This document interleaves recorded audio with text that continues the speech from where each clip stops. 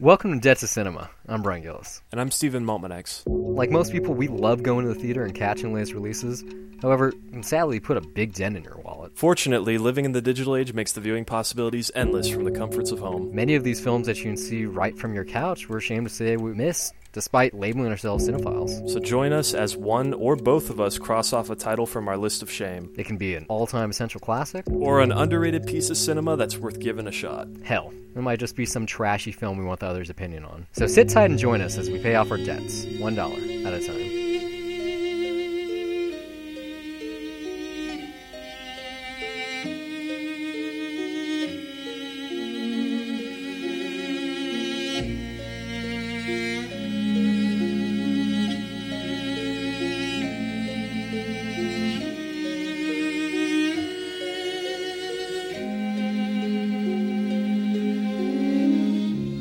Este es un buen película para primera season de Halloween, no? I don't speak a lick of Spanish. That is the worst Ron Perlman. And I don't know. I think it came out as like a Texas accent of some sort. It's a good movie to start Halloween with, or October, or our season of the witch, Sure. or whatever you want to call it. When is Day of the Dead? I mean, did we miss an opportunity there? Day of the Dead is a day after Halloween. It's November 1st. Which makes more sense because Halloween, or All Hallows Eve as it's actually known, the idea of it is pretty synonymous with Day of the Dead despite the cultures being so, vastly different.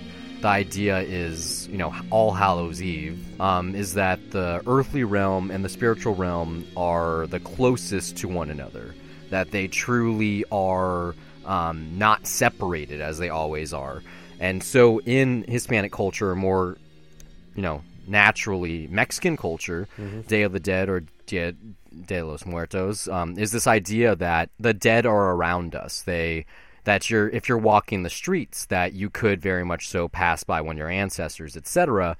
And that's what Halloween kind of is supposed to be too, even though it's been truly Americanized and commoditized. But that's not what this movie is at all. There's nothing about that. I don't think you would put on a costume of Jesus Grease, but maybe. Yeah, you know what? Maybe. Hey, if anyone can be Ron Perlman, like pull off being a lookalike, you should be this character. Totally. I mean, you're going to use the name Jesus Grease, why not also use his name, Angel de la Guardia? Yeah. Guardian Angel and Gray Jesus. Just, great names of personified characters right there. Yep, absolutely. That's how you know this is Guillermo del Toro's first film. Just in the naming structure. Just that alone. I mean, it's kind of... It's funny because not much that's always has been changed. True. I mean, just... I don't know, like, there's interesting, just because, I don't know, I keep defaulting to Pacific Rim, but just the names that he chooses, like... Always, yeah. I think Stacker Pentecost is, that's a fun one. It's like, what are the names in Crimson Peak? I don't even remember. I don't remember. It's been 2 years, I remember I really liked the movie, but I like it too. No one talks about it. Well, no one really talks about any of his movies, to be honest. Until they come Pan's up in Labyrinth. conversation, yeah. No, it's really Pan's Labyrinth or Hellboy 2. Those are his two movies. Like he's done lots of other stuff. He's I like done Blade this. 2 better, honestly. Yeah, but, Blade 2 is a great movie. He did the first Hellboy, Pacific Rim, Crimson Peak. He's got the Shape of Water this which year. Looks awesome. He's done a lot. He's done TV. He directed some of episode of The Simpsons. That Troll Hunter show they did on Netflix. He directed like 2 episodes of that. Like he truly has done quite a lot. He also has quite a hand in DreamWorks Animation, like serving as a producer there. He's been a story consultant, or at least made suggestions on a lot of those movies too. So yeah, he gets around. It's funny, even though that this is his quote unquote first feature film, that at the time of its making, he was basically running a creature shop. Like I forget the name of it right now. But for 15 years, like he did designs and creatures and makeup, mostly in Mexico, but even in America. And it was his own shop that did this film, and it shows in this Kronos machine, in this kick-ass, like gold insect clock that gives you vampire powers or whatever you want to call it.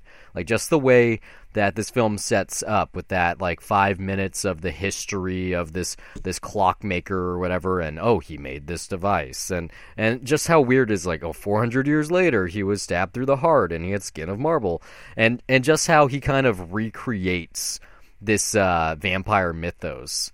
and then he would also recreate it again in Blade 2. And then, they kind of play a role somewhat in Hellboy as well, or maybe possibly Crimson Peak, depending on how you read that film. Well, here it is much more in the classical sense. Like, this is sort of a vampire monster movie that plays very much in the same way that the classic Universal Bela Lugosi Dracula flick does. It's that same thing where it's very slow and it's very atmospheric and mainly focused on plot. There's no rich characterizations. It's just you kind of take in this world and the mood and the atmosphere. No monsters. Yeah, I mean, the characters might be monsters, but there's no it's very true moody terror here. Yeah, and you mix that with body horror too, which not quite the Fly level, but given the resources of this, still pretty incredible. It was very cringeworthy near the end. For one specific thing that was just like, oh, that you went there, that is disgusting. Like this, very Videodrome-esque when he sticks his hand very through much his so. stomach. That was the one where it was like, okay, now you grossed me out. Like I thought you were fine, as in like, yeah, you're doing good, you're making an effort.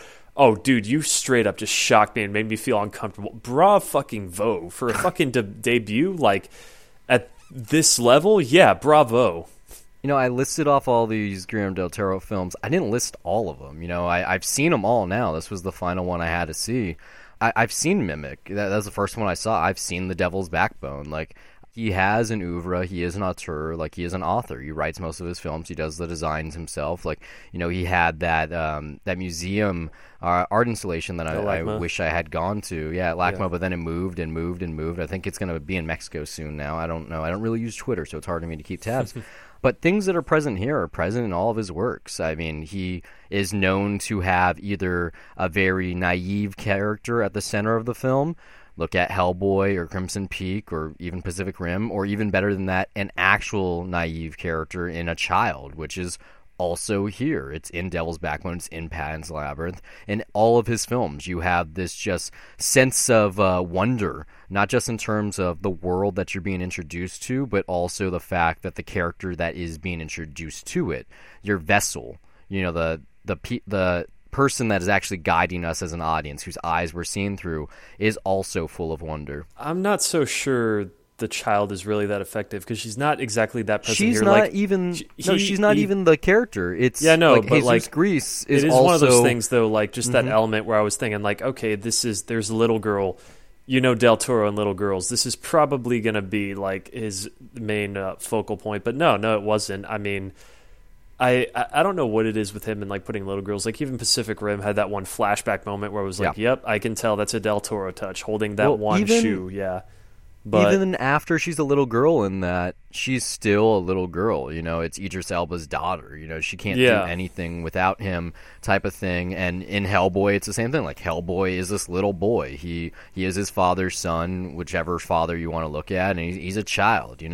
And from all intents and purposes, like as far as I can tell, as anyone will tell you, like Guillermo del Toro himself is also like that. Like he's full of wonder. He's one of those people that gets googly-eyed and full of joy and just wants to know everything about everything. Yeah, and he's a very enthusiastic, passionate guy. Like a guy that you kind of wish you were more like.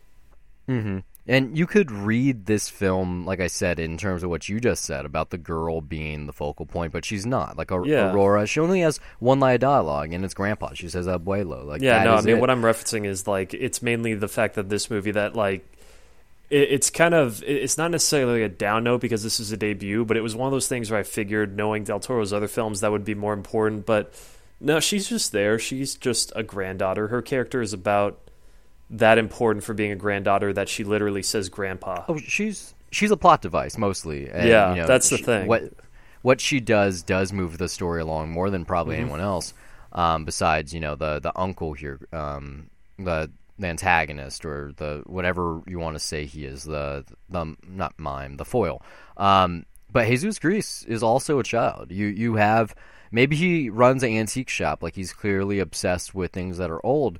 But one of the first things that you see him doing in this film is playing hopscotch in his store with his granddaughter. You see that twice. You see him, especially in being reborn as a vampire or an immortal or a marble skin or whatever you want to call it. When you have that sequence when he first uses the device and is his wife Mercedes, like, patches him up. And he's sitting there in the fridge and he's drinking that pitcher of water and he's just like, oh man, like this thirst is insatiable. I'm so thirsty. I'm so thirsty. He looks at that meat with all the blood and you can just see him like lapping at it like, oh, I want that. He doesn't even know what it is yet. He doesn't know that he needs it because he's a vampire, but he knows that it's important. And that just continues throughout, like the hijinks that he gets thrown into, these little like silly moments where it's like you're not laughing, but it's not necessarily it's whimsical, definitely but it is amusing. It's comical. Deliberately funny. Yeah, comical is the best way to put it. Like it's irony at its highest level. It's this guy can't die, he is immortal, but look, his car fell off this edge, that he got stabbed, that he almost got cremated, that he just got his forehead stapled together, like all of these things that keep on happening to him. If we did intro still, I would probably say this there, and maybe I can make one. I don't know. That's but up to you. This film is not the same in terms of like El Secreto de sus Ojos, but I was aware of it at the exact same moment from the same exact class. Not in the same like lesson or anything, but we had this project where we took a film from Latin American filmmakers, filmography. Yeah, and we had had to do watch a presentation at the end of do the semester. presentation. Yeah, I did that. Yeah, all that stuff. I did mine on City of God. Good choice. I'm happy I own that one on DVD. But so someone did it on this. I was fairly familiar with Guillermo del Toro. I hadn't seen all of his works yet, as I have now. I hadn't even heard of this one. This is before Criterion put it out. This is before it got its its resurgence new, in the U.S. Yeah, exactly. Before they touched up the print and had a new run. And before it looks beautiful. Oh, it really does. And someone did a presentation on this, and they presented it as, oh yeah, it's Guillermo del Toro, and it's a vampire movie. And I was like, oh, I'm so intrigued. And then they showed the sequence at the New Year's Eve party where he's stalking the guy with the nosebleed. And I knew then that I was going to see it at some point. I think that I tried is a good one, yeah. Maybe a year or two ago, I found a copy I was watching. It was just like bad quality, or maybe I was tired, because this definitely is one of those kinds of films where you have to be in the mood. You need to want to watch something heady, and it's not because it has subtitles, but just in terms of this almost cerebral nature of it, that you are relearning about what a vampire is. It's also, it's very slow and deliberately gothic. It's very moody and atmospheric, and it is like, for the sake of a Universal monster movie that we watched earlier this year, it is like The Mummy, where, those are the kind of dialogue sequences that you get. Their exposition, they're learning basically the rules of this world, what's going to happen, and you're just taking in this world and basically the creepy, eerie vibe that it's setting up. And it's that kind of enjoyment, that simplicity that Del Toro was able to get, which really, I mean, it's on a script level, it is just that. And I don't know. It's like there's definitely moments of like I don't think it's necessarily that cringe-inducing. The English stuff here, though, it's like it's supposed to be bad. Yeah, I was reading. There's like the only funny trivia thing that I read about this film is that, well, first Ron Perlman's character was supposed to know Spanish, but it's Ron Perlman. He doesn't know Spanish. So he's not. Yeah, no. It's funnier if he speaks English. He's just the one guy that's like, I just want my plastic surgery. He's listening to his tapes. I just want a fucking nose, okay? Yeah. Which makes sense because like the first thing that stood out to me in this movie was like how bad his fucking nose looked. And I was like, that's not his real nose. But yeah, I mean, just how comical though he gets at the end when he's like, yes, it's all mine. It's all mine. But just this movie's worth it alone for Ron Perlman. Perlman was supposed to, know Spanish. This is a Mexican production, Mexican actors, one of the biggest budgeted films in Mexico at the time. It was like 1.5 million, but it ballooned up to 2 million because it's all practical, all everything. He couldn't do the Spanish. The line reading just sounded like shit. And so Guillermo del Toro made adjustments to the script, and he basically took the only American characters here, the De la Guardia family, these guardians of the secrets of the Latin documents on the Kronos machine, and made them like intentionally over the top stereotypical villains. And like his reasoning for this is brilliant. It's because, and you could look like 100 Rifles perhaps, that in any film that there's Mexican characters in Hollywood, they are over the top and not realistic. And he was like, I'm going to do the same thing, but with the white people. it makes sense. Like, these are cartoon villains. Like, this is fucking like Gargamel or something. Like, these are people that you just, it's like, what's going on? Like, he has the canes, the way he's walking, like putting on the stuff, like the intercom stuff, like everything about that, the way that these two white characters are set up, you're like, yeah, there's something weird here. Well, they do have legitimate, cool, sinister lines. Like, I do love that little touch of, like, just remember, we're open all night. Come on by if you want to give us what we want. Like, that works, that's... I got the rules. Yeah, that is a good line, even if they're hammy. But, yeah, I guess that makes more sense now, But, like, Perlman usually is a joy to watch, just to watch him chew up the scenery. That's one of the best things about him in Pacific Rim. He's just eating everything up and just having fun. And here, it's even better than that. We'll see how much fun it is next week or whatever. But this is right at the beginning of his career. I think he did like one or two other movies. Maybe he was on stage for a little bit. I'm sure he did some TV. But this could have been the thing that made him a star, as far as we know. Or maybe it's the pick for next week as well. I mean, has he ever really been a star? Like, next, Hellboy. Yeah, no, like, aside from that, but that's again from Del Toro. And he's got an Amazon TV show that's pretty successful. He has a Crackle show now. Like, he's a full-on star now. Sons of Anarchy made him a star. Like, he truly is a star. Like, he just did a Reddit AMA, and what he said in it himself is that it's his third, so he's big on the internet. Like, he's not just like a cult star because of films like these. Well, that's what he kind of seems like to me, is like he's one of those guys, along with maybe Nathan Fillion, where, he might be recognized by other people, but is mainly known for a bit more of the geekier stuff that they do. I think he's crossed over from being a character actor to a full-on star. Like, he's not A-list, no, but he's cult A-list. He truly is. Like, he's one of those people, if you go to Comic-Con and you see him, you freak the fuck out. Yeah, people would be like, it's Hellboy, and they want to get a picture. Yeah, exactly. Like, more so again, than Tobey Maguire same deal with Nathan Fillion, like, it's in that kind of league, well, I think, if you have to categorize it. Nathan Fillion's never really done anything but TV. He's done not Bones, but Castle. He did Firefly. He did, sure, Firefly got a movie. You got Serenity, but he's a TV guy. He's not big time. He's not in big movies. He's not in cult films. He's a TV first actor. It sucks. He'd be great in the Uncharted movie as Nathan Drake if that ever happened, but it won't happen because Sony casted, Tom Holland as young Nathan Drake. Yeah, go Sony. But, yeah, like, just in terms of the Guillermo del Toro collaborations alone, like, it's more than just, oh, yeah, like, he's that guy that's in some movies. Like, he has name recognition. He has a great handle, permutations. Like, he truly is a star, even if he doesn't have stardom. Like, he's not going to run a red carpet. He's not going to really, get the pictures on the front of the magazines.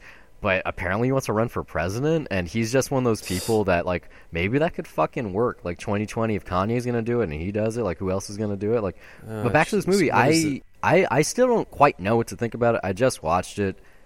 I like the tones. Like you said, it is very gothic. Like, that is, it set the tone for his career, truly. There's a reason why this was made, and then just, like 2-3 years later, he made Mimic. I don't want to rewatch Mimic. That fucking kind of terrified me as a kid. It is a scary film. It is about this super smart cockroach that can pass for a human, and then he starts killing people.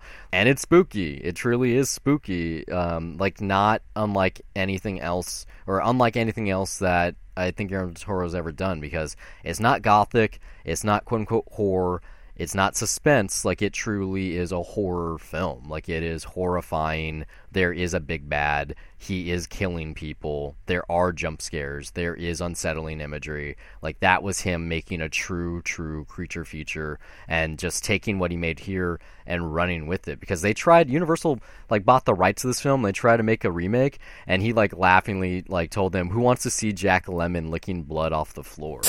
Yeah. And it's like, they actually bought it, or they tried to buy it?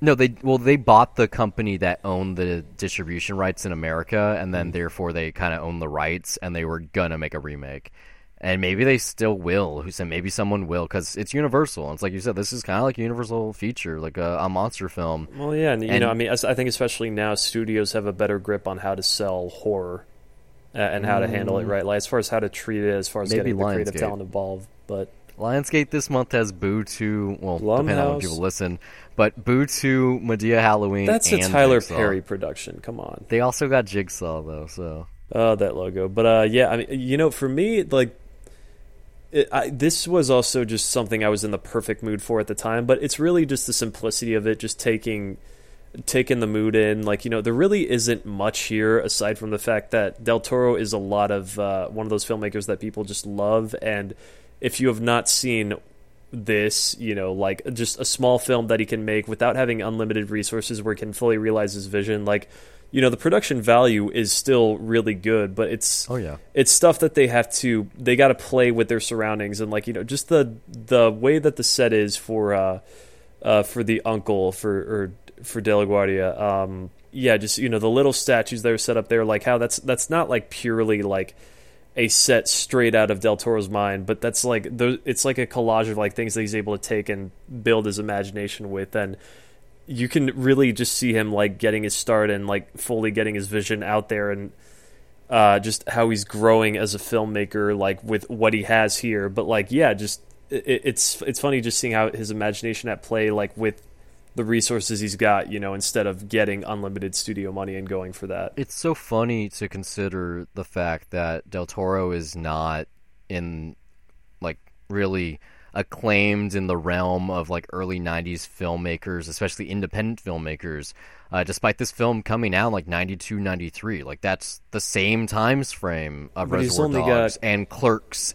and Slacker and all of these other films by all of these filmmakers. Maybe because they're American, that are heralded I think also as he's like just got gods two of films. cinema. I think he's just got 2 films in the 90s, though, that came out, right? There was this and then Micmacs and then...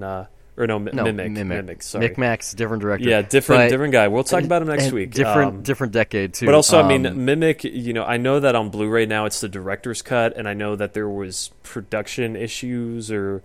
I don't know if he fully got his say because, he was coming to America and he was making a studio movie, and he wasn't the Del Toro that we have now where he has a bit more of a say in what happens. But he was still making independent film on our continent, acclaimed independent film, as a writer-director and, like, creature shop maker. This is something that is still very much so like the films that he makes now. He has a vision. He's not sure. And perhaps it's because it was in different language, because it didn't get a wide release here.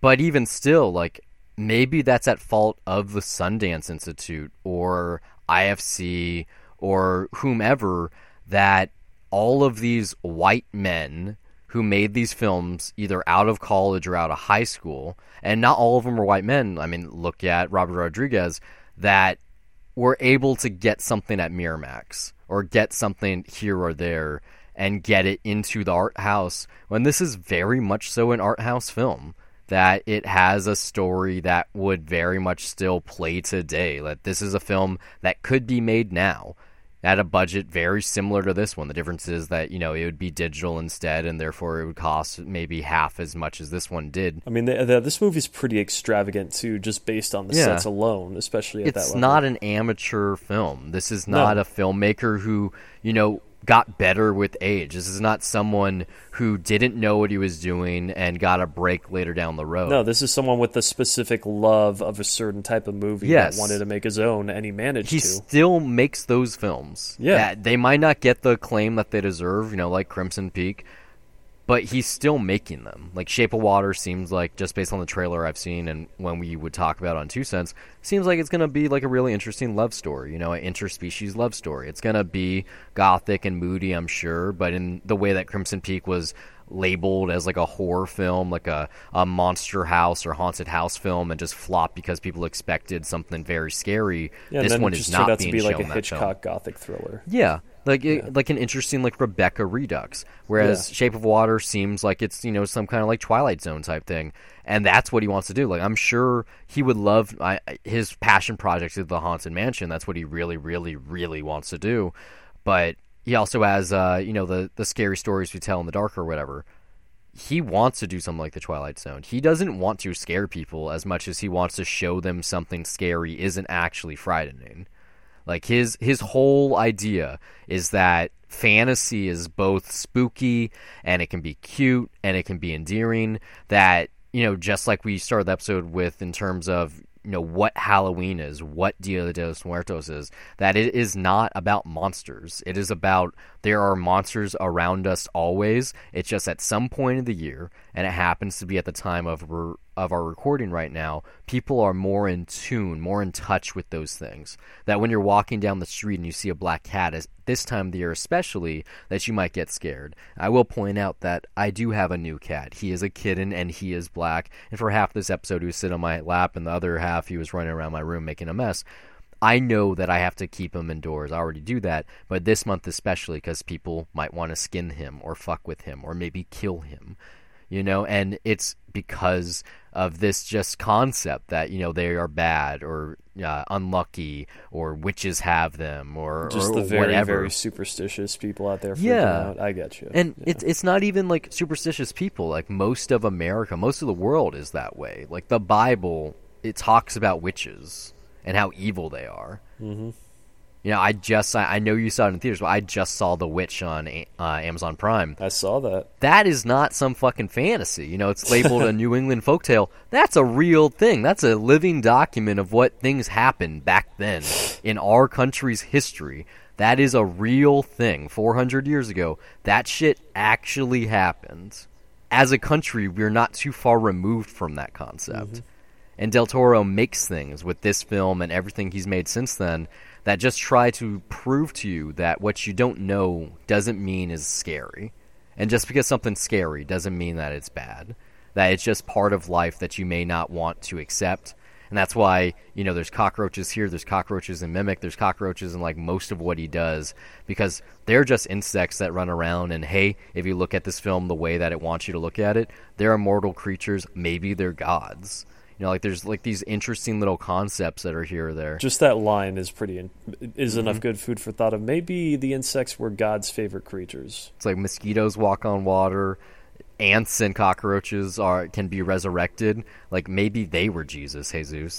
I can't buy this one despite how interesting it is, and the creature feature aspect of it, and just a lot of things going on. It is a silver dollar, though. I think it really paints the scene for everything that he's done since that, from the get-go, which is pretty rare with a filmmaker, that they knew what they were doing.